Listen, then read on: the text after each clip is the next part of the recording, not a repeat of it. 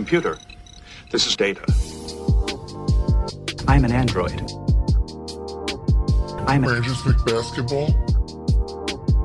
I was processing all of the information. processing. He's one of those idiots who believe in analytics. Rangers McBasketball. Analytics was crap. Does not compute. Just because you got good stats doesn't mean you're a good team. Hello and welcome back to the Lakers Exceptionalism Podcast. My name's Tom Z, joined as always by my man Tim, aka Cranjus McBasketball. And Tim, we have finally started this 2021-22 season with Lakers Media Day. I just want to say congratulations to all the Lakers fans out there. A lot of energy. I'm sure it's only made everybody more hyped for the season. You know, it's hard to take anything away when Anthony Davis and Frank Vogel are directly saying opposite ideas. But, we can read in what you want, but it's really exciting. And I want to say all that blood we spilled, all the tears we spilled, making these memes of, Photoshop jerseys. This is what it was all for. Maybe 10 years too late for some of these players, but that picture with Rondo and Russ and LeBron and AD and it's like 7 or 8 guys that are just Hall of Fame basketball players. You're like, people don't think this is going to work. Yeah.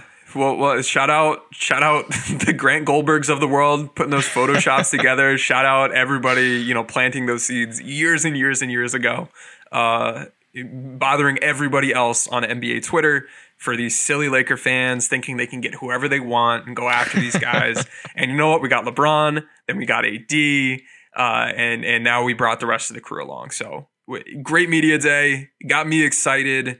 We just spent 20 minutes recording like a 15-second sound clip. These guys had like one take to get it right live, and they killed it. It was great seeing them in those freaking yellow jerseys they need to fix. But I'm excited. I'm pumped, and the team's practicing now. So now that I'm seeing it, now it feels real, and that the pages turn. This is a new season, and now I'm trying to think of like what this team could be. And we're here today to share some of those bold predictions with the folks. Yeah, we have some high hopes. We do. We have 3 bold predictions each. Hopefully not too first takey here. These are more, how we do these predictions, looking at what's likely to happen and kind of past, data from Tim's website, B-Ball Index. But yeah, I just wanted to quickly, you held it down. You did some notes on the media day. I had mentioned before, like the AD Frank Vogel thing. I want to go through a couple quick talk hitters here, Tim, before we start. See if you have any more thoughts since the last time you talked to the audience. So we got that report about, the possible starting lineup with DeAndre Jordan, Trevor Ariza, and Wayne Ellington. Mm-hmm. Or was that it? No, it was AD at the 5, right?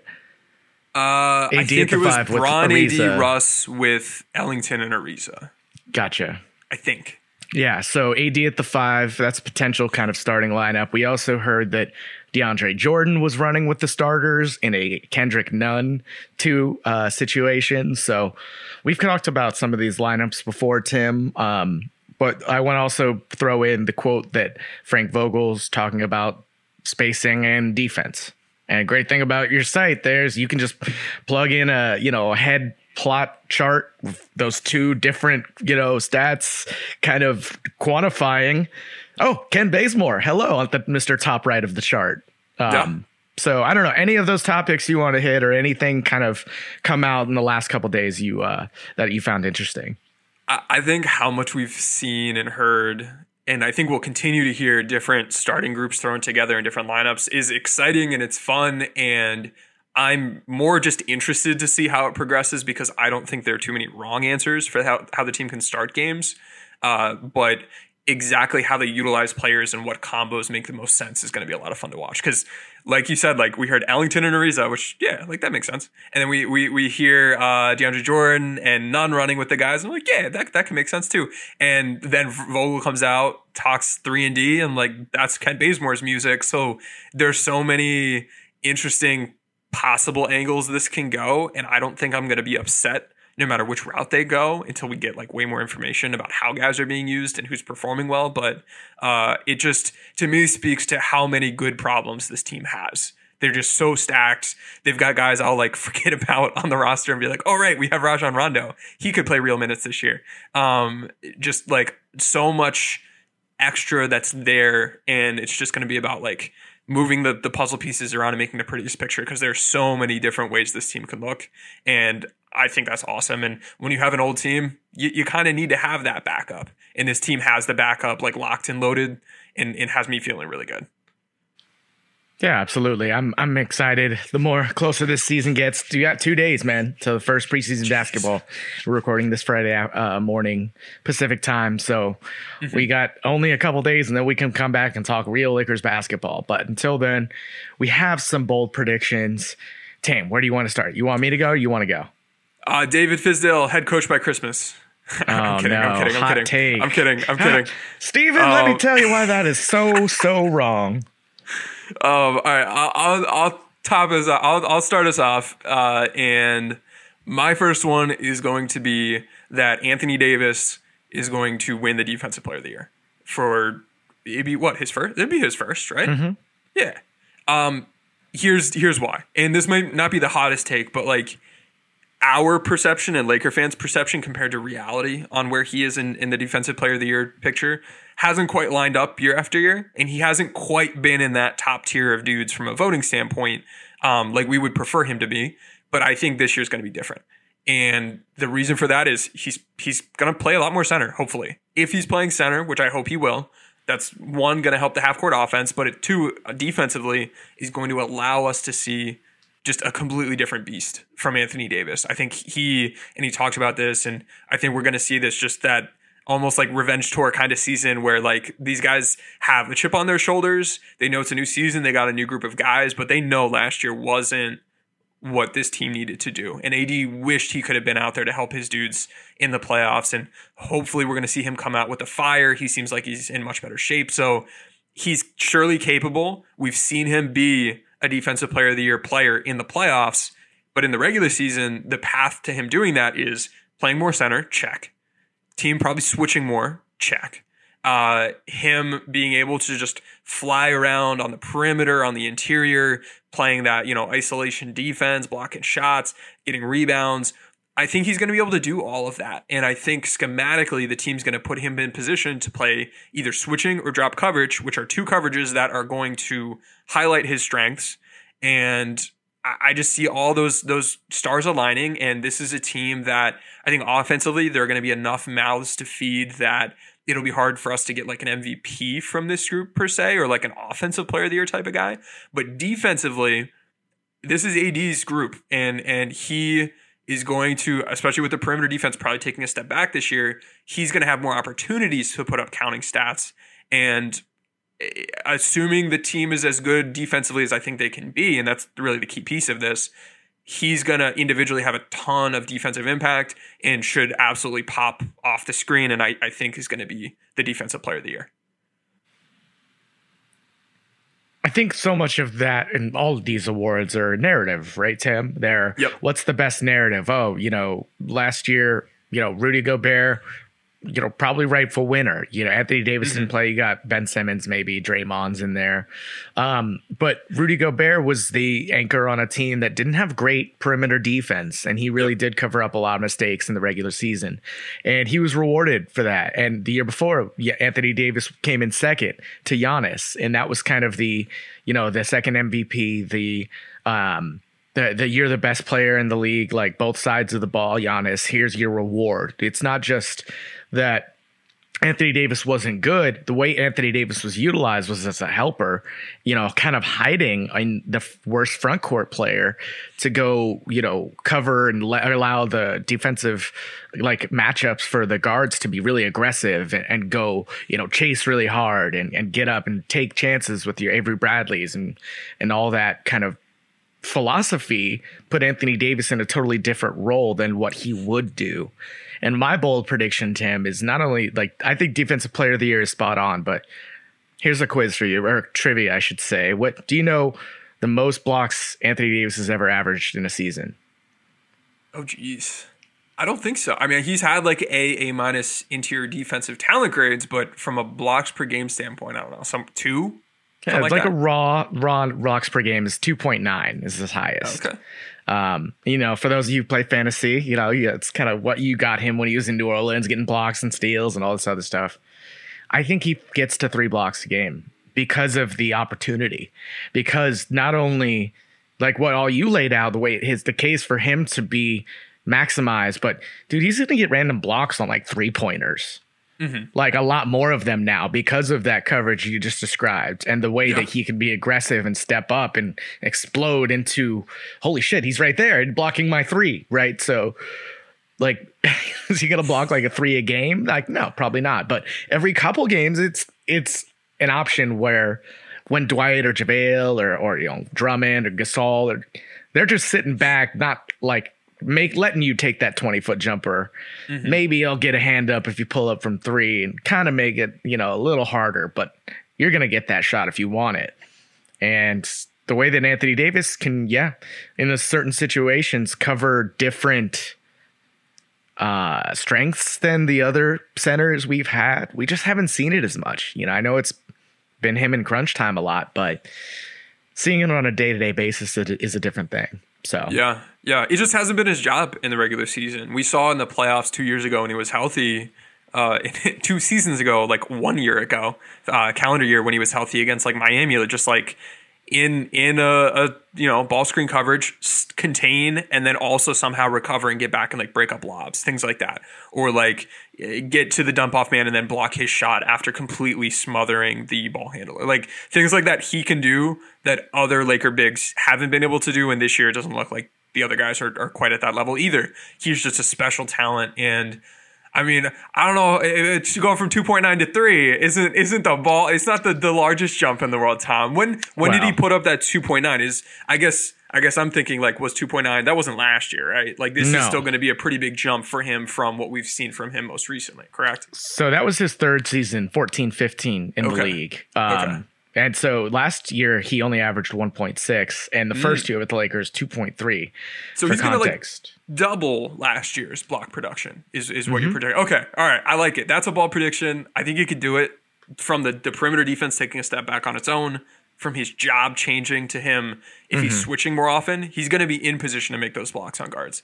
If he's just in a lot drop of opportunity. coverage, if he's in drop coverage, he's going to be in position to block shots from a driving ball handler. Last year, as a perimeter big, he's out there playing the 2v1's weak side. That's not how you block shots. You're going to get steals that way. You're going to pick off passes, but that's not a path to block. So I'm with you. I think, and these two go right along with each other. If he's succeeding in those statistical categories, that really matters for Defensive Player of the Year. And talking narrative, Ben Simmons, he's been part of the narrative the past couple of years. He's not going to win it this year. We might not see him play much. He's playing great defense for the Sixers. I don't know what you're saying. Defending them from a championship. Exactly. And that is directly going to hurt Joel Embiid's ability as well. Like he's going to be in worse situations as a defender recovering, and he's going like that team success is going to go down. I bet Embiid's defensive success might go down a little bit, and that's going to hurt his case. Rudy Gobert, old news. We've been there. We've done that. I don't think he's won 2 in a year. I don't think he's going to get the 3rd. Giannis, we've done that. So 80's that guy. He's the one that's been in the conversation. And this is going to be the year, if things go well, where his individual success and the team success and the role and the counting stats and the narrative and this huge fan base is going to be pushing that angle. So I think the stars are aligning, and a big piece of that is going to be those blocks. So then I'm just gonna say this is a narrative you're gonna hear from media members, from national media members in 6 months. Well, Anthony Davis, you watch him cover up all these mistakes by Russell Westbrook and just drag single-handedly this Lakers defense to top 3 in the league with below average or below average defenders on the wing, and Anthony Davis just in the back cleaning up everything. And that's going to be it. That's going to be part of the narrative. You could see it happening from a mile away. He was so driven. He wasn't in shape last year. He was injured. He couldn't help his guys in the short playoffs. Turnaround to the bubble. He needs, he wants it this year. He's going after it. And we're going to see LeBron. We're going to see Russ. We're going to see him all talk about it probably. We're going to see Vogel talk about it. These guys we've seen in the past, they'll push the award agenda. if they think someone has a chance. So when they're talking about it, it's going to get it in the dialogue even more. And there isn't, at least what I'm looking at right now, I don't see a new exciting other option for a guy who has the kind of reputation and support and probably individual and team success like AD is going to have. So I wonder what those odds are. Let me try to pull up those odds. Talking people into some Bovada bets over here, Tim. Potentially, not sponsored. Reach out. Let's see. Okay, he is third. So we got Rudy Gobert plus odds? 380. Ben Simmons plus 500. Don't bet Ben Simmons. Are you serious? AD plus 500. Giannis plus 800. Miles Turner plus 850. And then Embiid plus 1,200. Bam plus 1,400. And then it gets into Bam Holiday, Thibault, Ayton, and Green. I think AD and Bam are the two most likely. Bam is just kind of like a slightly step down of AD, I think, as far as the same narrative. That team is expecting big things if they get the number 2 spot unexpectedly, or like you said, the Bucks have kind of a championship hangover and they're not as locked in for 82. I could see Bam being a top 3 DPOY. I think he can be a candidate. I think it's going to be hard for like him or for Turner or for those guys who do what Gobert does to beat Gobert at his game. AD still does some of that Rudy Gobert stuff, but he goes a step further with the perimeter defense, which Bam is also somewhat in that realm of as well. That's going to be like the new angle of like, all right, I'm not going head to head with Rudy stat by stat or type of impact, but I'm able to do what he's doing or close to it, plus, be this elite perimeter defender kind of guy.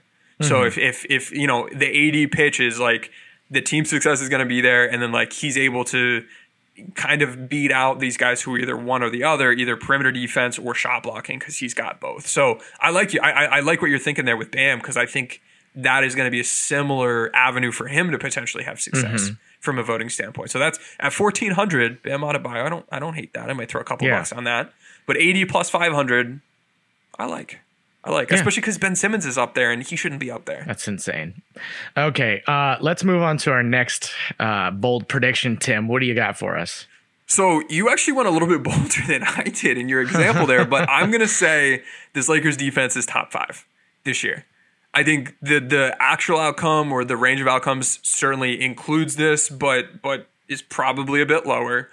But I think if AD's playing Defensive Player of the Year, AD stuff, and Bron is able to continue helping and putting out little fires, you've got Bazemore in there, you've got Ariza in there. Like, there are a lot of guys that can be good defenders if you put them in the right schemes and the right roles. And I am trusting that Frank Vogel is going to change both of the defaults. Like, if you just run out the same schemes as this team last year with player roles the same as they were last year for these guys, this won't be the case. It's going to take him optimizing things like we know he can, and we trust that he will, in order to get this out of this team. And I think it's well within the realm of possibility. And part of it is going to come down to, like, is Russ going to make the right rotations that Russ needs to make? Is THT getting better with some of these things? How solid are Dwight and DeAndre Jordan defensively? But I think the team has the right shot blockers for a drop scheme. I think if they want to switch, they've got guys 1 through 5 that, from a physicality standpoint, are able to be in a switching lineup. Like, you can throw out Russ, Bazemore, Bron, or Ariza, AD, and I feel pretty good about switching a lot with that group. And then there will be times where you've got great back pressure with dudes with Dwight Howard or DeAndre Jordan as a shot blocker. So I like that there are multiple ways this team can succeed defensively. I think that'll be important, because you can't just, a lot of teams will just run out the same thing all year. You want to be able to do more than one thing well in order to have that kind of defensive success. And I think this team is capable of that. And we're overplaying how old they are and how poor defenders, or not we, but the general we is overplaying how bad this team could be defensively. I think Vogel's going to get these guys in shape, and I think they're going to be able to put up a top 5 performance, is my bold prediction. I've grown more optimistic. I think I was a little more pessimistic early on about this team's defensive potential. AD at the 5 most of the time, it helps a lot. It's still, there's the pathway for them in the 2019 team way of just big and good rebounding with Russ and LeBron and AD and DeAndre Jordan or Dwight Howard. That's just fantastic rebounding. Yeah. Holding teams to one possession and then getting the ball up the court quickly with head-to-heads and leak outs, you know. But I could also see, and this is a free bold prediction for you, Tim, LeBron making an all-defensive team, because he is now the Anthony Davis role. If Anthony Davis starts at the 5, he can be the helper who can eliminate opportunities with his IQ and anticipation. And if the backside's on it, I think he, you know, I talk about the energy bar with Russell Westbrook on offense now. Still have Anthony Davis. His loads hasn't been this light since, you know, the Cavs days. And even then, you know, Kevin Love wasn't a huge usage guy. He's mostly spot up, pick and popper kind of role for that team. But Anthony Davis can be more. And I think AD and Russ there. I think LeBron can be enabled to spend his energy bar on defense in that helper role if they really want it. So if you have AD rotate, or, you know, in the main play of a pick and roll, and then you have LeBron rotating, man, helping off the weak side, kind of jumping off of a guy who's not afraid to shoot, that can cause havoc. And if you have just a reasonable amount of size in an Ariza or a Bazemore next to him, that's really, really good, man. That even if none isn't, you know, the best perimeter defender, or Rondo or Westbrook, like both of those guys on the back end could be all defensive players. Potentially. Yeah. It'll be interesting. I think Braun and Ariza are going to be two guys that, with their ability to just rotate and help, they're going to make a lot of plays. Why I think it'll be harder to make a See, it's going to be tougher because they'll be away from the action itself. So unless they're getting a steal, it's harder to notice that. And we'll notice that. We're going to point that out, and we're going to champion that. But it's going to be harder to notice that. You're going to see it in some of the impact metrics. But it's not going to show up the same way that, like, smothering guys 1v1 or blocking shots at the rim will. So I do think he can succeed well there. Getting onto an all-defensive team, I think, is possible. It's going to... Again, the team success is going to have to really be there, because in order to really recognize a guy performing that well in that kind of role, the Lakers can get the narrative train working, but they're also going to need the stats. Basically, they're going to need like his defensive rating on off, like the most basic thing that people are going to point to, even though it's not the best. They're going to need some of those basic ones to look the right way. So that, you know, I think it's doable. That was a free bold prediction for you. Okay. This one, Tim, you're going to love. Keep thinking about this guard rotation over and over in my mind. And the way I've kind of framed it is, you know, there's a lot of the youth and kind of, you know, will this work? What is this guy's role? It's more on the guard, you know, wing side of things for this roster. I think we know what DeAndre Jordan and Dwight Howard and Carmelo Anthony and Trevor Ariza are. You know, a lot of those guys more toward the 4-5 range. We know what they are. I mean, I think they know how their role is going to fit in. Some of these Bazemore, Monk, Ellington, it's unclear. I mean, we have an idea for sure, but whether they're going to succeed in it remains TBD. Yep. So if any or all of those guys struggle, I think Rajon Rondo has a very solid chance to get 1,000 minutes on this team. Tim's throwing things, literally. No, Tom, no. I'm just saying. So Frank Vogel said he could play 48 minutes a game. He said he could play between 0 and 48. I think. The fact that he didn't say like 42 means that Frank says he might play him 48 minutes. So just to clarify, that's like 20 games. I'll give you an out. Speaking of 20 games, does this mean that we're anticipating like Russell Westbrook misses 20 games? I'm going to give you an out, an escape if you want to take it. No. All right. This is a mostly healthy Lakers team. Rajon Rondo, you are predicting here with this bold prediction, breaks through the ambiguity and the inconsistency of some guys who maybe are 3-point shooters, maybe not. We know they're not as good of playmakers as him. That's it's a path I can see. God, it's bold, and I don't know if bold's the right word I want to use for it, but okay, for context for people, right? Like Anthony Davis played like 1,100 minutes last season in 36 games. And that's obviously he's playing like, 35, 36 minutes a game usually. So take that as you will. I'm kind of, if you double that and half it, it's about 18 minutes per game across the whole season. But maybe it should be like 800. I feel like Rondo is going to play a lot more than any of us are expecting, in part because some of the younger guys. Is THT going to fill that backup one? Because I'm not super confident about that, right? Like just yet. So Monk, no, he's not. They might try it. Sure, maybe. Is it going to be just LeBron? Okay, full fine. But if Bays and Ellington's shot aren't falling, or the defense is too bad when so-and-so or this or that's out there, if it's not quite working, you got Rondo. And it's going to happen. So if you had to pick, let's say Rondo emerges and we're just picking somebody who, as a result, is falling. If you had to put it down onto one guy, is it Ellington? Is it Monk? Is it Nunn? Is it THT? Because I think Bazemore's gonna play some wing minutes just because his team's so lacking depth in wings. But among those four guards, who do you think has the highest chance in this scenario to be beat out by Rondo? Definitely Monk. Okay. There's a volatility there that, and maybe he got past it with, we talked a little personal issues, some focus issues.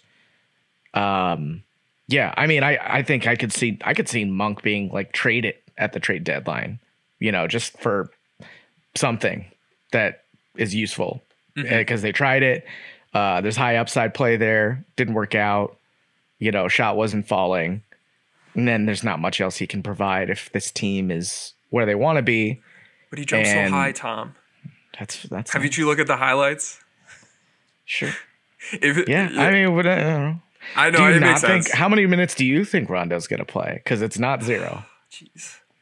I think somewhere between like 500 and 700. Okay. Is more than I would want, but I think realistic. That's like what McKinney played last year, I think. What was that? Sorry. I think that's like about what McKinney played last year. Okay. Yeah, I think that's the minutes again right now. That's probably a decent floor. Because why he's such a good depth pickup for this team and why he has a much higher chance of just breaking into this rotation than other guys who maybe are in his roster spot on other teams is just due to the fact that his playmaking's as good as it is. Like, there's LeBron and there's Russ and there's Rondo, and then there's a pretty big gap from a playmaking talent standpoint on this team. And so if there's any injury situation or if there are enough minutes where like AD is out there without Russ or Bron and you need somebody in there to like run things, he's going to, like, for sure, if that's the role you're looking for, if that's the skill set you need, he's going to be the guy. And Nunn and Monk are both dudes who kind of have some playmaking and some of the shooting, and both are, maybe iffy depending on how big of a role or how much you're relying on them. So I can definitely see a chance for this to happen. So what did the minutes look like last year? So McKinney played about 250. Andre Drummond played 520 with the Lakers. Yeah, Marc Gasol played just under 1,000. Top two on the team in minutes were Schroeder and Kuzma, just under 2,000. So just for a little context for everybody, as far as I know, we don't talk raw number, totals per season very often. Yeah. So yeah, I don't know. I think that's a bold prediction to say he's going to play as much as I said. Like I said, 1,000's probably a lot if Russ doesn't get hurt, but it's always a possibility as well. Same for LeBron. I think if LeBron gets hurt, Rondo plays significantly more. Yep. So there's two pathways there. Maybe it's maintenance. Maybe it's just all kind of weighted toward the end of the season when they want him available for the playoffs if they need him. Right.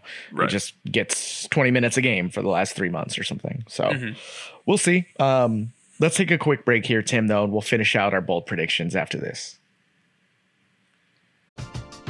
We're driven by the search for better. But when it comes to hiring, the best way to search for a candidate isn't to search at all. Don't search, match with Indeed. Indeed is your matching and hiring platform with over 350 million global monthly visitors, according to Indeed data, and a matching engine that helps you find quality candidates fast. Ditch the busy work. Use Indeed for scheduling, screening, and messaging so you can connect with candidates faster. Leveraging over 140 million qualifications and preferences every day, Indeed's matching engine is constantly learning from your preferences, so the more you use Indeed, the better it gets. Join more than 3.5 million businesses worldwide that use Indeed to hire great talent fast. And listeners of this show will get a $75 sponsored job credit to get your jobs more visibility at Indeed.com/Blue Wire. Just go to Indeed.com/Blue Wire right now and support our show by saying that you heard about Indeed on this podcast. That's Indeed.com/Blue Wire.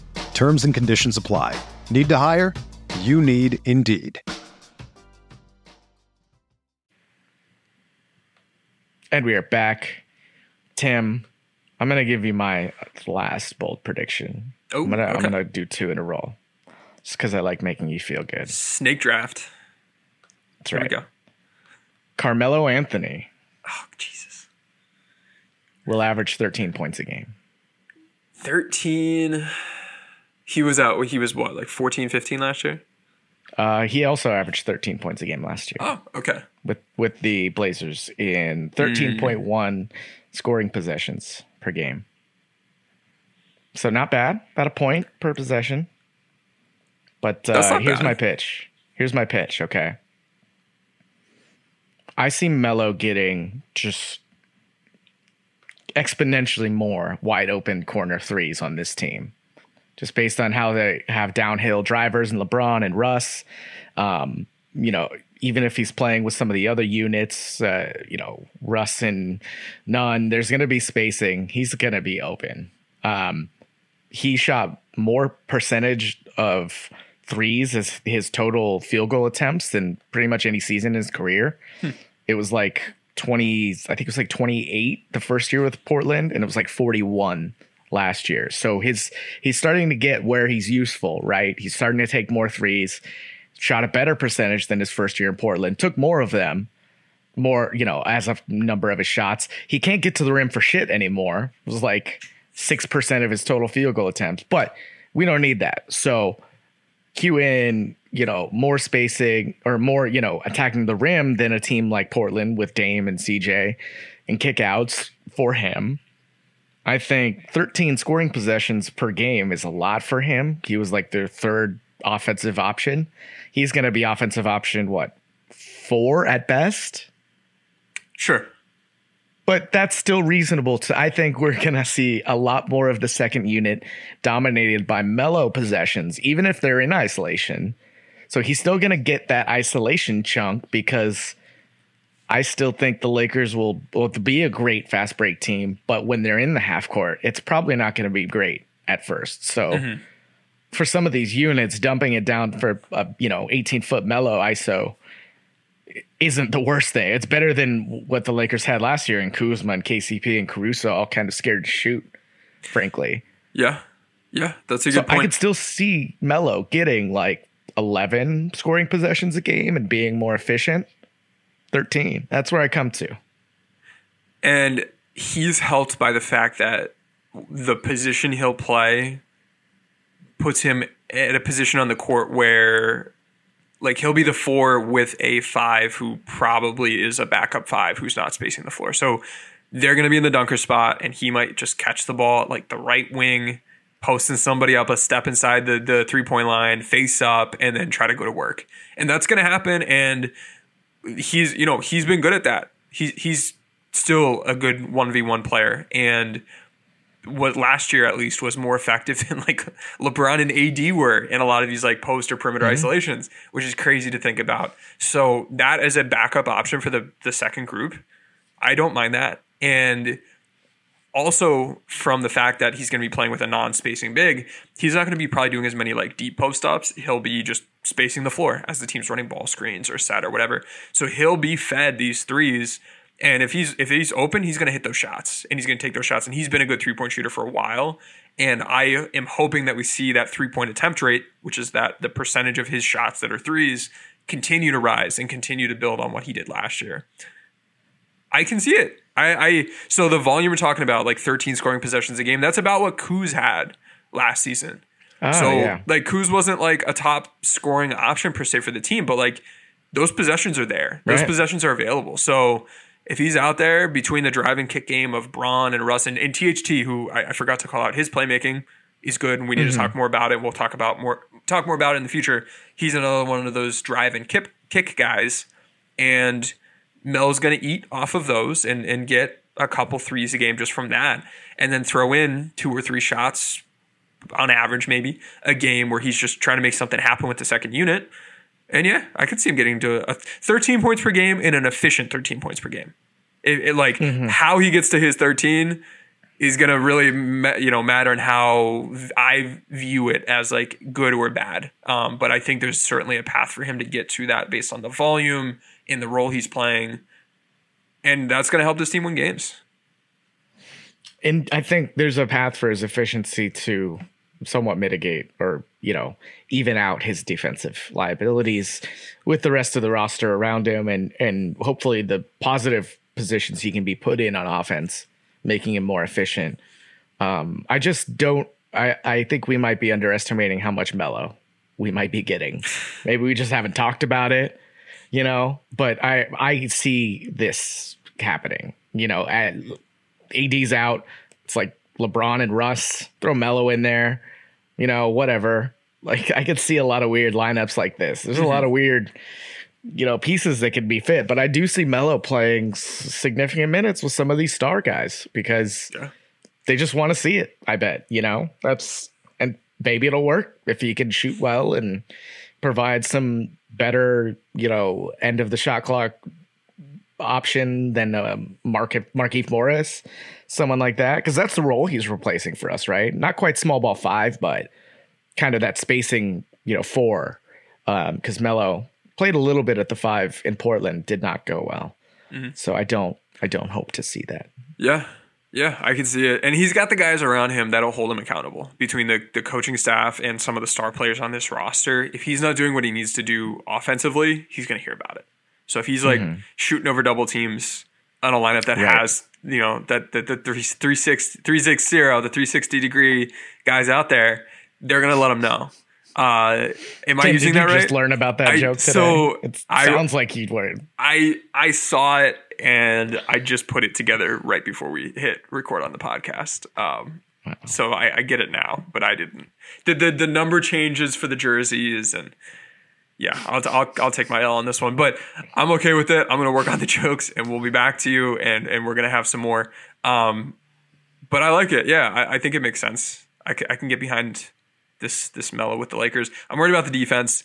His defense was like really bad last year. It was bad enough that you needed like top 5 to 10% offensive impact to make him a break-even player. So that's what I'm worried about, especially if like the starting unit has like Ariza or Braun in the same kind of position, rotating a ton and putting out fires. He's going to be, like asleep at the fire station, like, hanging out, throwing darts. Wow, there's fires all around town if he's out there in that helper role or perimeter big role. So that's what I'm worried about is the defense. And you just got to take the good with the bad, I guess, because he's going to get minutes just based on who's on this team. Yeah. All right, man. Let's move on to your last one. What do you got for us? So another guy that is going to get minutes based on the roster and based on Frank Vogel and based on what he can do is I'm going to say Kent Bazemore is going to be 4th on this team in minutes this year by the end of the season. Okay. The path to that is there are not many wings. If you're looking for a guard to play up and play the wing position, because let's say AD is playing 5, that means Braun's going to be playing more 4. You need like small forward. You need bodies, and Monk's too small, Nunn's too small. Russ isn't playing there. THT and Bazemore are the 2 guys that are going to have a shot with those positions. Bazemore's done it, and he can just be a 3-and-D type of dude, space the floor, play good defense. And that's what we've already heard Frank Vogel talk about like yesterday wanting. And that's what we've heard Frank Vogel talking about for years wanting. He's the type of guy you can plug in with a starting unit and he'll fit. You can plug him in with a bench unit and he'll fit. I just think how many lineups Kent Bazemore is a positive on the defensive end, and just someone you can plug and play offensively allows him to get a lot more minutes on this team, along with the fact that there aren't many wings. And I think this is going to happen. As long as his shot's falling, he's got a really, really good chance. And then defensively, his defensive role versatility is really important. Like, he can guard the point of attack if we need him to. He can be a wing stopper if we need him to. He can be a chaser if we need him to. That's going to be important. And he's also going to be part of this team's identity with those running habits that they talked about recently, where he's someone that, like, when I did my film review on him with the Discord folks, we looked at it and like he's generating turnovers a lot. Partially because he's kind of like wandering and waiting for you to look in the other direction for him to be in your blind spot so he can come up and mug you. But he's going to generate those turnovers, and that's going to directly feed to transition. So the more of those plays he's part of that end, like Baze steal, like a Baze poke out that Russ picks up and dribbles down and throws up a lob to Bron or AD, the more of those highlights, the more he's going to, gel with this group even more. So I just think offensively and defensively, he is in a great position from a skill set standpoint, from what the coaching staff wants, and for just what the roster doesn't have to be playing a ton of minutes on this group and be part of like a playoff rotation as well. Do you see him getting like KCP level of minutes, which is over the last 3-4 seasons, like any from 24 to 28, 30? You see him getting that many when in like ramp up time, end of the season? I think he can get up to the high 20s for sure. I think he can touch 30 if he needs to, just because in looking at the rest of the roster, Dwight and DeAndre Jordan, they're not going to beat that. Russ, Bron, and AD will, but then Rondo's probably not going to beat it unless there's some key injury, because he has some work to do just to make it up to those minutes. And then you've got a bunch of dudes who are just kind of, I think we're going to see the Lakers try different things with, between Nunn and Monk and Ellington. They're going to get their shots. Whether they take advantage or not is going to dictate what the rotation looks like at the end of the season. But by the end of the season, I'm thinking the Lakers will have that figured out, but Bazemore will have already had a solidified spot from day one because of his spacing and defense and because of the lack of the wing play, that over the course of the year, maybe his minutes per game isn't fourth highest, but his total minutes will be fourth highest, just because he's something you can rely on as long as his shot is falling. And I think that's the path for me. I can't disagree with your bold prediction. I think the day he was signed, we said start Bazemore. We got Ariza, Ellington. I don't think we'd gotten Nunn yet, but you're like, Bazemore, that's a starter. I mean, I get what they're talking about Ellington in that kind of let's get him going, kind of let's get this guy, 2 or 3 threes in the first 4 minutes of every game. Yeah. Especially just having that pet play at the first game, right. Wayne Ellington being a part of that. Yeah, if you're starting Ariza, that really, I think that kind of bumps Bazemore out too, because then you're looking at 80, Bron and Ariza, your 3 and 4, however you figure that out, and then Russ. So Bazemore as your 2. Defensively, he's not providing the same value he would on a bench unit as your 3, and with that 2 position, you can grab a better shooter in Ellington, throw him in there, and collectively as a whole with that group, your defense is still in pretty good shape. So I still think he can be part of a group like that, and that could be a really, really good lineup. But I'm with you where I expect the team to probably lean more towards shooting, given what else they have from the starters, and then Bazemore just throughout the 48 minutes is going to play a bunch. Right. Yeah, it's the 12 minutes a game guy. Avery Bradley kind of became this in the beginning. Just, he just wasn't really much of a crunch time player. And when he was, it wasn't as for Ellington as tight. Exactly. Yeah. That same kind of role, try and get him going early. But I could see it. Bazemore's, the shooting and defense, like we talked about, that's the player who kind of checks that box the best, in our opinion. And can play with AD at the 5, can play next to Russ, space the floor, get those turnovers. That's what I was kind of thinking too with LeBron. Blocks lead to fast breaks. LeBron using that energy bar. So we know he can get up if he's healthy. We know he's got the timing. We've seen him do it before. If he has to do less on offense, get those blocks. Bazemore, everybody's aggressive. Yep. Get 20 points in the fast break every game. But you still have to score 85 points outside of fast break opportunities, right? Yeah. It's great that the Lakers want to be the number 1 fast break team. Maybe we can look into this, as the season's approaching. But what's a great fast break scoring team? How much do they still have to operate in the half court? And how bad can that be for them to still have a reasonable shot at winning a night-to-night basis? Yeah. Because no matter what, you're still going to be playing 80% of your offensive possessions in the half court. Yeah. So you can be real. If that 20% is going to carry you, you got to be crazy good there to overcome not being good. So that can't be your whole identity, because it will never be larger than 20-25% of your total plays. So. Yeah, it's and usually even less in the playoffs, right? Yep, less in the playoffs, and less if you don't play good defense. It's hard to play poor defense, have the other team score, and then run after. Out of the hoop. Exactly. Yeah. So those turnover generators, like a Bazemore, like a LeBron, that helps feed that offense. So even if in the half court, Bazemore's offensive contribution is catch and shoot, stationary, just stand in the corner, he's going to help the offense from his defense leading to quicker looks. So. I like it. I'm rooting for Nunn, and I think Nunn has a lot of potential and talent, and I'd like to see him break out. I just don't think that's going to happen early enough in the season for him by the end of the year to end up with the 4th most minutes. So that's why I am leaning Bazemore over Nunn, who I do still believe in, hoping, we're not smoking the Nunn pack a couple months from now, but he's somebody I'm rooting for, because if he clicks and if he hits, he's going to have a nice breakout season as well. All right, Tim, let's close out with what you're looking for this coming Sunday. We'll not talk too much about it because we can still give this pod listenability, but what are you looking for specifically? Who starts, what AD at the 5 looks like? I don't care about the starting group until the last couple games, I think. I think they're probably going to throw a bunch of stuff at the wall. And we don't even know, and correct me, do we know if everybody's playing game 1? Is Braun... AD, Russ, are they playing? I don't know. Okay. I think so. Okay. If anything, for 5 minutes. Okay. Because it might be NFL preseason where there's going to be a game or two on the NBA side, translating the number of games where we're seeing the team operate more like what they want to be. But for the first game, I think it's just going to be watching and seeing how these guys interact, seeing what the defensive scheme looks like, because we heard them talk about, and this is what you do when you're coaching. You got a new team.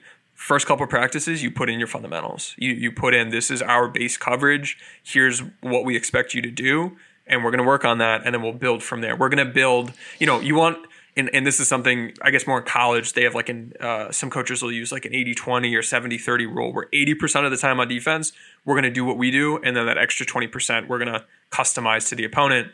In the NBA, it's a little bit less than 80-20, but we're still going to see, what the team starts with is going to be telling for what they think this defense can look like. And if they're out there running catch hedges, I'm going to be concerned. If they're out there running drop coverage or switching, that's right along with what I'm hoping for. So that's something I'm looking at on defense. And then offensively, I want to get a sense for how will Nunn and Monk be used? Are they ball handlers or are they shooters? And then is Ellington a catch and shoot stationary guy, or is he going to be used off of screens? Those are some of the and that might not come until they have to build those plays into the playbook, but figuring out what roles those guys play is, to me, going to be important in figuring out how these pieces click together. That's good. That's really good stuff. I think looking at that starting lineup, I'm curious just if the defensive coverage is the same from the starters to the bench. Yeah. When obviously a more traditional center will come in. Mm-hmm. Whether they start switching and then go to drop, or keep dropping with Anthony Davis and just, let him be a little bit more aggressive. But it's might not tell us anything, honestly. This might just be them in a glorified pickup game, which it always has a chance of becoming. Yeah, there will be a lot of transition. There will be. Yeah. There's always, we looked at this back when we did the Taking Charge podcast years ago. There will be a higher percentage of every team's plays in transition in preseason compared to the regular season. It's usually, I'll have to pull up my old notes if I can find them, but there's, on average, it'll be like 3, 4, 5% higher. So if you see the Lakers getting a bunch of points in fast breaks, that's good, but we have to kind of adjust a little bit to try to figure out what it might look like in the regular season. But if they're doing it more, that is still good, and it shows us they're focusing on it, and then likely they'll be doing it more in the future. Just don't try to compare apples to oranges and compare it with regular season stats. Wow. Great way to end a pod, Tim telling people to not get psyched on a preseason alley-oop from Russ to AD. Get excited. Just look awesome and beautiful. Tim's like, don't buy it. Get pumped. Yeah. Get pumped. Tom, did I tell you about what game day is going to be looking like this year with the Discord? No. Let's tell this. So it's going to be a whole experience. We're thinking like game day is a special day, even though it happens fucking 100 times. During the day, I'm going to, throughout the day earlier, just share a couple X's and O's thoughts. We've got some folks in there that have access to our B-Ball Index tools. They'll post things and say, hey, you know what? Here's the Warriors roster. Here's what they're good at. Here's what they're not good at. Here's what to watch out for. And just kind of get you ready, get you familiar with the foe, in addition to, the pod content we're bringing. And then directly pregame, we'll be in there chatting like keys to the game. We'll be voting on who we think is going to win the game, voting on what we think, how the result's going to go like against the spread. And then in-game, we obviously have our in-game chat. Maybe we'll do some halftime audio chats. We'll see, if we're available. And then post-game, voting on player of the game, just chatting it up, venting or celebrating, and sharing all that good content, all those highlights, all that stuff. So trying to have some sort of loose structure around it, but I'm pumped. We've got a heck of a group in there now. And they're getting amped up, and I'm seeing the activity. It dipped a little bit this month. This month is like the one dead month all year, but it's still super active, and it's ramping up more and more. So I'm pumped to see what that game day experience looks like. Oh, absolutely, yeah. DM us, leave us a 5-star review on podcast player of your choice. Send us a picture of it. DM us. We'll send you that Discord link so you can get in there and join all the fun. I was gonna say, Tim, are they like paying your salary? You just described like an entire website's worth of like pre-game, post-gamers, like. So holy crap, man. We've got some smart people in there. We've got some knowledgeable folks that, like, if they wanted to, they could for sure be content creators in the Lakers sphere. And they're just like, nah, I don't want to do that. Like, I've talked to people who've been like, hey, you're really smart. Like, you want to write articles or something? You want me to like start retweeting you? And they're like, no, I'm going to keep it in here. So we have that just like internal community of people, and we've found some folks that are going to help try to lead the charge with the different segments of stuff. So it's not all just like me on there all day long, because I do have other things to do. But whenever possible, even if I'm not in there chatting it up, they're going to be in there chatting it up. And it's a smart, knowledgeable group that like I learn from and I pull from, and it's helped me be a better analyst and see the game in better ways, and check me, even though they're fans of this pod, but they're going to be honest, and if they think we're off on something, they're going to let us know, but we're going to have a dialogue about it. It's not going to be trying to dunk on each other. So that iron sharpens iron approach has been really great, and it's helped us cultivate that like small army of people that like they know their shit, Tom. Like, this is not your normal Lakers fan base, and this is not just the average, NBA fan base, I should say. This isn't pick a random fan and they're going to be out there like, man, this guy missed a sink, and this guy, his lock and trail wasn't good. Like, that's more our crowd. But we're also in there celebrating the wins and talking trash and make fun of other teams. So all of the fun, but with those added elements that make it a more enriching experience. So it's going to be a lot of fun. I'm excited. Man, RIP your mention. Good job. Normal Lakers fans. All right, Tim. Well, yeah. Thank you for all that you do on the site that's seriously using all your data and stuff throughout the off season. It's like a light in the darkness of content. We could pull all these guys' stuff up, and I can, look through your data, be like, ooh, maybe Melo can average 13 points a game, and just kind of create this whole fake world where it happens. And I tell you my justification for it, and that, it could be practical. So I appreciate that. Go, check out B-Ball Index too, people. Yeah. In another route to get into the Discord, if you want to support us financially, also head over to patreon.com/Cranches, and you can support the pod, and you'll get into the Discord that way as well. And that, throws a couple extra bucks in our pockets to support everything that we're doing and the time that we're taking for these podcasts and everything we're doing in the Discord. So an alternate, you don't have to go that route, but that is a route if you wish to support us financially to any degree. Absolutely. And next pod, we'll have Lakers basketball to talk about. So we'll leave it there for now, Tim. We'll talk to y'all next time.